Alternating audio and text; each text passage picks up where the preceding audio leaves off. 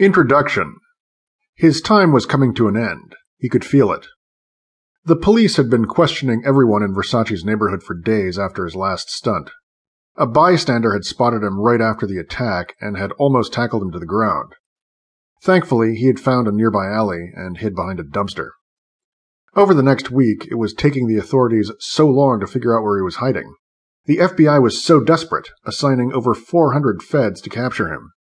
He even tried to make it simple for them by visiting public places like gay bars and theaters.